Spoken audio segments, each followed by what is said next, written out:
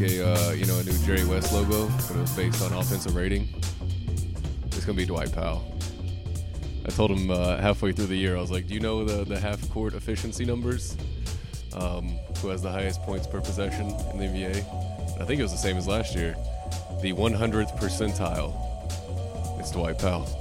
Do you have that spreadsheet framed, just like hanging in your bedroom or your living room, above your fireplace even? No, I actually don't look at any of that stuff during the season. I think it's just bad luck, one, and you can always improve regardless of what it is that whatever ranking system is. You got to keep working hard regardless of what anybody else says. And then once the season ends, unfortunately, the last few seasons haven't really ended the way we want them to. So I kind of just flush all those and work on what I need to get better at. Well, I was at Mike's apartment the other day, and he has it printed and hanging up over his fireplace. So I got it framed. Yeah. It's pretty nice. Yeah. He got mad at me not mad at me. He was like, I don't want to hear it. I don't want to hear it. Stop talking to me about it in the middle of the season. But I had to tell him because he's a badass. Like, I've told him that a couple times throughout the season, and I hope he knows it, and I hope he knows how good he is. And thank you for hopping on our podcast. No problem. Thanks for having me. Good to see you, man. Did you watch the lottery last night? Yes, I did. Yeah? You care about that kind of stuff? I mean, obviously, yeah, for sure. It affects all of us. So, hey, I mean, we got some great young guys on our team right now, and I'm excited about our future regardless of if we have a top pick or not. So I think we still do have a pick, and there's some great players out there that may fall in our lap. So still excited for this offseason and for next season. ESPN kind of did me dirty because I was at a bar, and I'm looking up at the screen, and I just see the Hawks logo pop up twice, and I'm like, oh, ours isn't up there yet. When's the Mavs logo going to pop up? Because, you're just going 14-1, and it's just like, okay, waiting for our little picture to pop up. And I couldn't hear what Rachel was saying. Yeah. I never got picked, and I was like, oh, my God, we got top 4 pick. Yeah. And I go over to Bobby, and I'm like, why are you looking so sad? Because I knew. He's like, oh, we're 10th. And I'm like, no, that's the – oh, okay. Yeah, do you still watch a lot of college basketball? I mean, do you, especially Pac-10 or Pac-12, I guess it's called now, because you played at Stanford. I mean, how familiar are you with the college game? Not as familiar as I'd like to be. It's tough during the season just because we're obviously watching NBA games, watching film, or watching guys we're going to play against, and trying to get whatever advantage we can get through that. So I try to watch some of the tournament, as much of that as I can, obviously like everybody else. But I'll do some research now that we know kind of where we're going to be and see what guys are, I guess, projected to fall in that range. And but like I said before, I mean, the moves we made last year and the position we put ourselves in this year with the young guys that we have, it's exciting. And I'm looking forward to watching those guys develop over this summer. And I know they're all hard workers, and they're going to come back better next year. So hopefully we can hit the ground running. Last night, sitting there and thinking about one calendar year prior, how different the team was and how different the roster was. It's crazy for us just working for the team and being fans of the team, but you lived it. I know you got traded, twice in your first 6 months being in the league, but then there's some stability throughout, most of your early career. And then last year, it's like whatever day that was, end of, February 1? January 31st. We're Yeah. sitting on a bus in Detroit, and it's like, oh, my God. Yeah, what's that like to live through that, man? Wherever, I mean, y'all were on the road, so it's a little different, and I'm sure it's just completely hectic, but you show up one day and, oh, I got 5 new friends.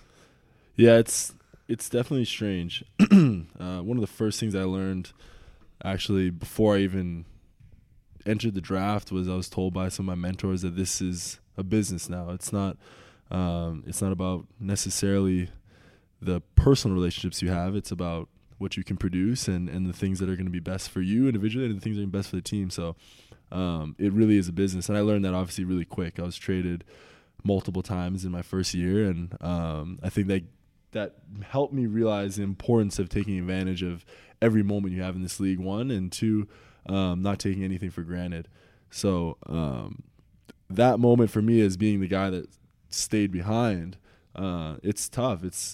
You care about those guys on a personal level, and we may not have had the record that we wanted, but we did see some success together, and you love those moments when you see each other succeed on the court and when you compete together, and that brings guys close together, and it's a bond that you always have. So especially the guys that were here for multiple years, it's tough to see them go, and you can only hope that it works out for both parties. And Sometimes, unfortunately, that's not always the case, but I think in this situation it will be for all those guys. And luckily for them, those specific individuals are the definition of pros. They're guys that are not petty at all, and they understand for sure that it's a business, and they're confident in their games, and they understand that they have value. And sometimes you can look at those trade situations as a negative, or you can look at them as a positive. So teams wanted those guys.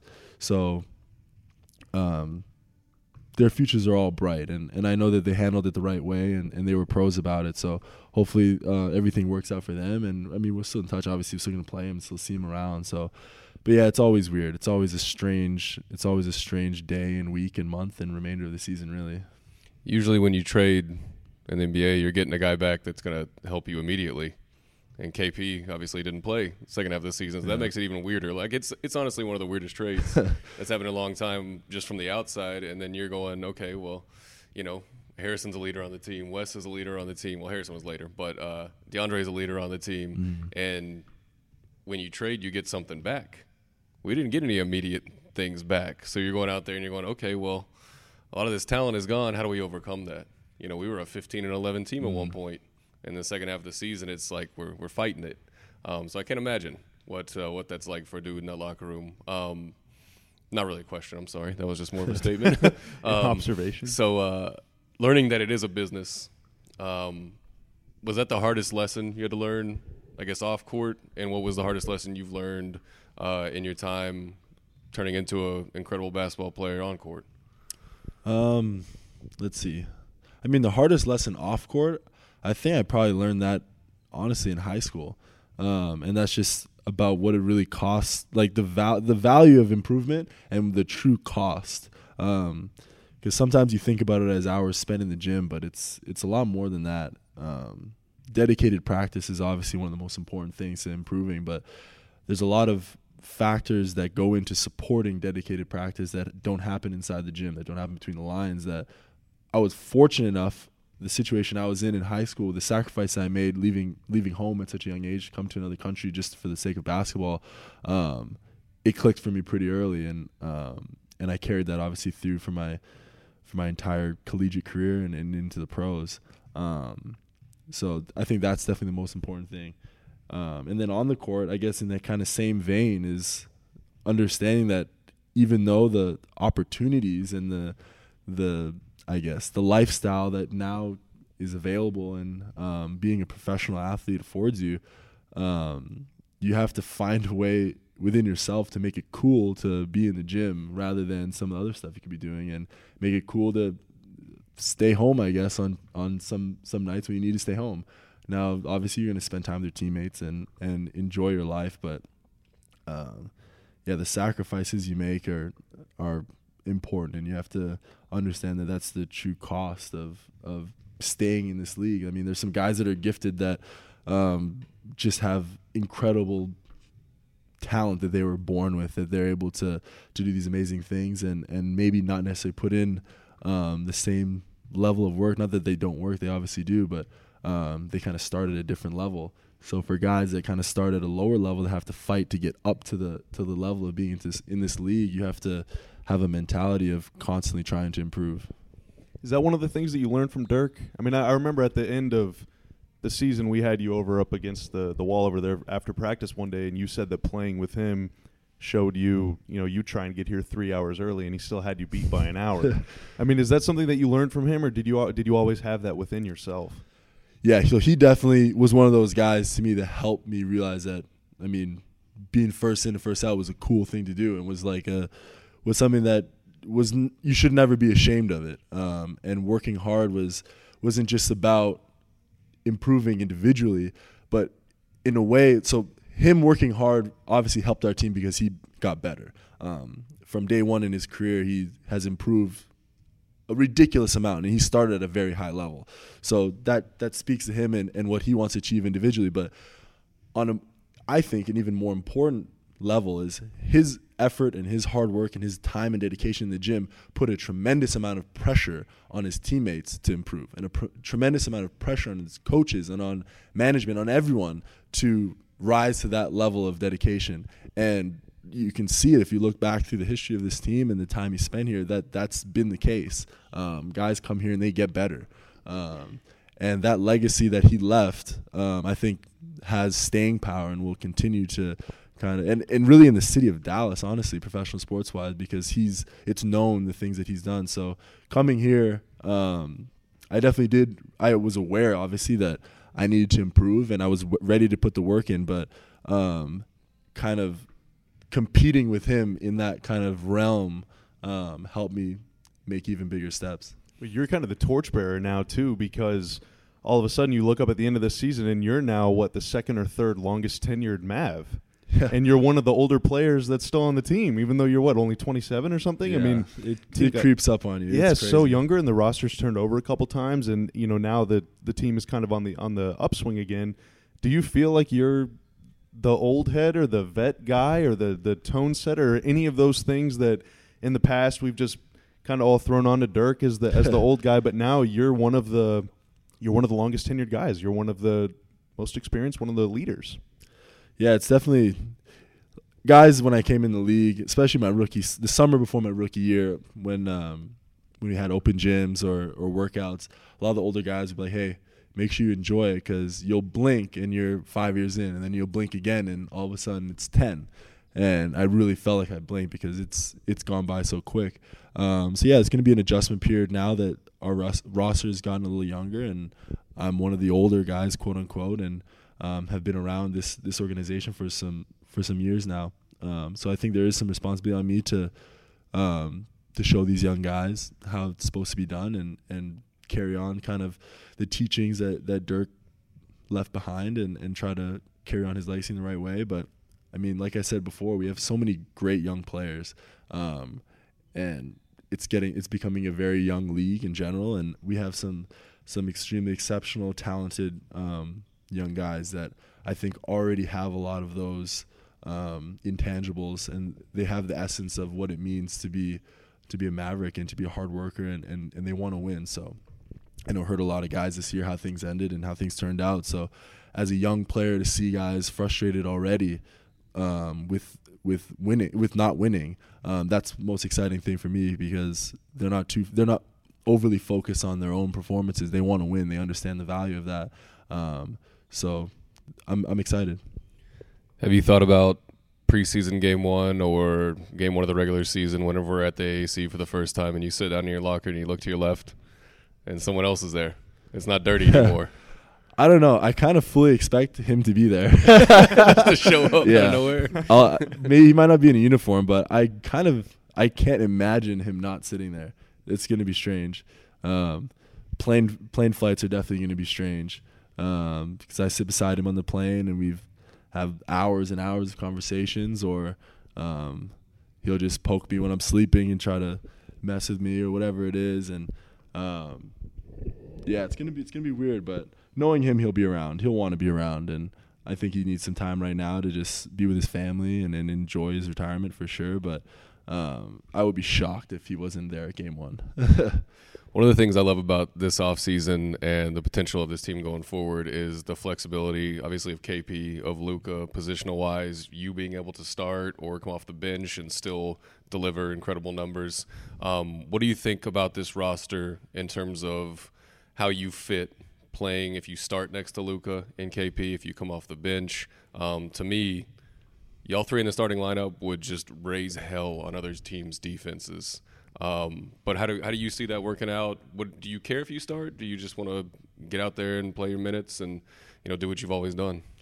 Yeah, honestly, I'm not sure. I'm really excited to play with those two guys together. Obviously, I haven't played with KP at least in a real game, so I'm definitely looking forward to that. When it comes down to starting or not starting or whatever the lineups may be, I mean, there's always flexibility with that, and I think I've prepared myself over the last 5 years for whatever is going to get thrown at me, and my focus is, like we talked about earlier, is to be as efficient as possible in whatever role it is and help the team win. So I think we'll have some ability to try some different things out next year, and depending on who we're playing and depending on the situation and the time of year, I think we'll have some fun with that for sure. I'll ask you a couple of questions about one of your good friends on the team, Maxey. It seems like this year he really took the jump to where it's like, okay, this guy's going to be in the league for a long time with the work he put in, working on his body, working on his bounce, shooting threes more, just shoot him even when he's not hot. Talking about his development this season, this offseason, and what you expect from him going forward. I mean, it's been great to see. I mean, a lot of things he did this year that guys would see as something new, like we've known he's been able to do, and it's great to finally see him being able to put everything together and compete at that level. So, but there's still more, I think, underneath the hood that he's developing, that he's working on, that he's preparing, and he's such a hard worker that it's going to come out for sure. So that's an extremely exciting piece too. I mean, not as young as some of these teenagers or that we have, but still a young guy and got a lot of basketball in him. So I know he's working hard right now. He's not here right now, but he's definitely working. So that's another thing really excited for. What is IMG Academy like? Because when you look at it from the outside, I think it's like the X-Men school. It's like Professor Xavier's school for exceptionally talented athletic kids or something. And I've never watched. I think I've watched a couple of their football games and know a couple people like you that have gone there. But what is that experience like to get trained so specifically from a young age in that fashion? I mean, it worked. It work, yeah. First and foremost. No, it was a good experience. It was what I needed for sure. I mean, coming from the situation I was in Canada, it was a big change, obviously. I think for anyone in a public school going there, and obviously in a different country too, it was a huge change, and there was an adjustment period. But it was kind of a safe version for a young kid of a university experience. So you had to manage your time well. There was hard, long practices. There was mental conditioning. There was media training. There was separate weightlifting, and there was conditioning all throughout your week. And it was scheduled, and you had to balance that with your study hall hours, with your SAT prep, and then you had school. So they did a good job of really teaching you how to manage your time. And I think that's one of the greatest gifts that they kind of give their students is learning that if you want to be a pro and you want to be great, you're going to have to find a way to make time for the things that are important to you. And they kind of lay out what's going to be important for you. So they make it a little easier. But it's a fairly regimented, structured environment that really caters to developing pro tendencies and high-level collegiate tendencies. So the schooling was great. Obviously, it was specifically designed to prepare you for university, and there was college prep, there was AP and all that stuff, and SAT prep, and you could actually take some university courses there if you were in that situation. The practices were long. They were hard. They were intense. I think one of the philosophies while I was there, Mike Moreau, when he was there, he was director, and he was like, the more time you can spend with the basketball in your hand, the better. And that was kind of what we did. And I mean, my coach Vince Walton, he's still coaching now in college. He dedicated so much time, and he set the example of what it means to try and improve. And he was trying to improve as a coach too. So he showed us that there was no limit to the amount of work that you could put in. So. Yeah, it was a good experience overall. It was a great learning experience, and it was an invaluable stepping stone for me in the transition period of kind of becoming a quote unquote man, or becoming trying to become a pro. Does the success you've had in guys like Wiggins and Kelly Olynyk and Corey Joseph and all these other guys from Canada, and of course Toronto being really good the last 5-10 years now, do you feel like basketball is kind of becoming more popular in Canada, or is it still a U.S. game that you got to move to the U.S. to play?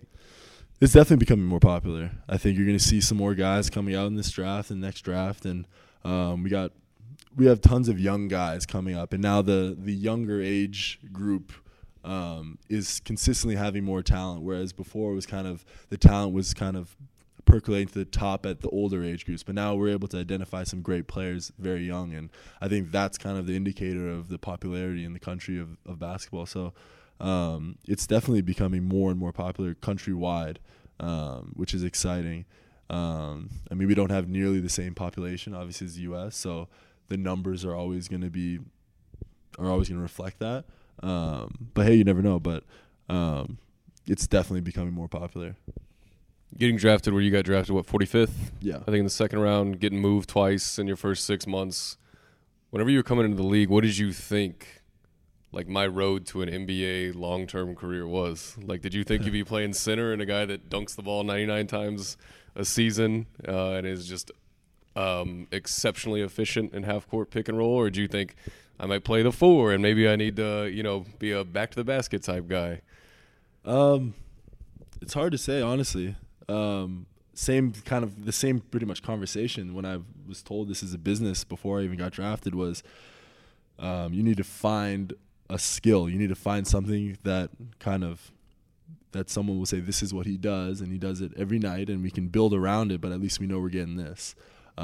So the position I was in, I had to come off the bench and be as efficient as possible and defend as hard as I could and play as hard as I could. And bringing energy had to be my calling card. So whether I was on the floor or not, I had to be a guy that picked my teammates up and supported them and find ways to affect the game even if I wasn't on the floor. So the specific route was never clear. I just wanted to compete. That was all. Last question. What does technology in society mean? Because I just think it means robot cars.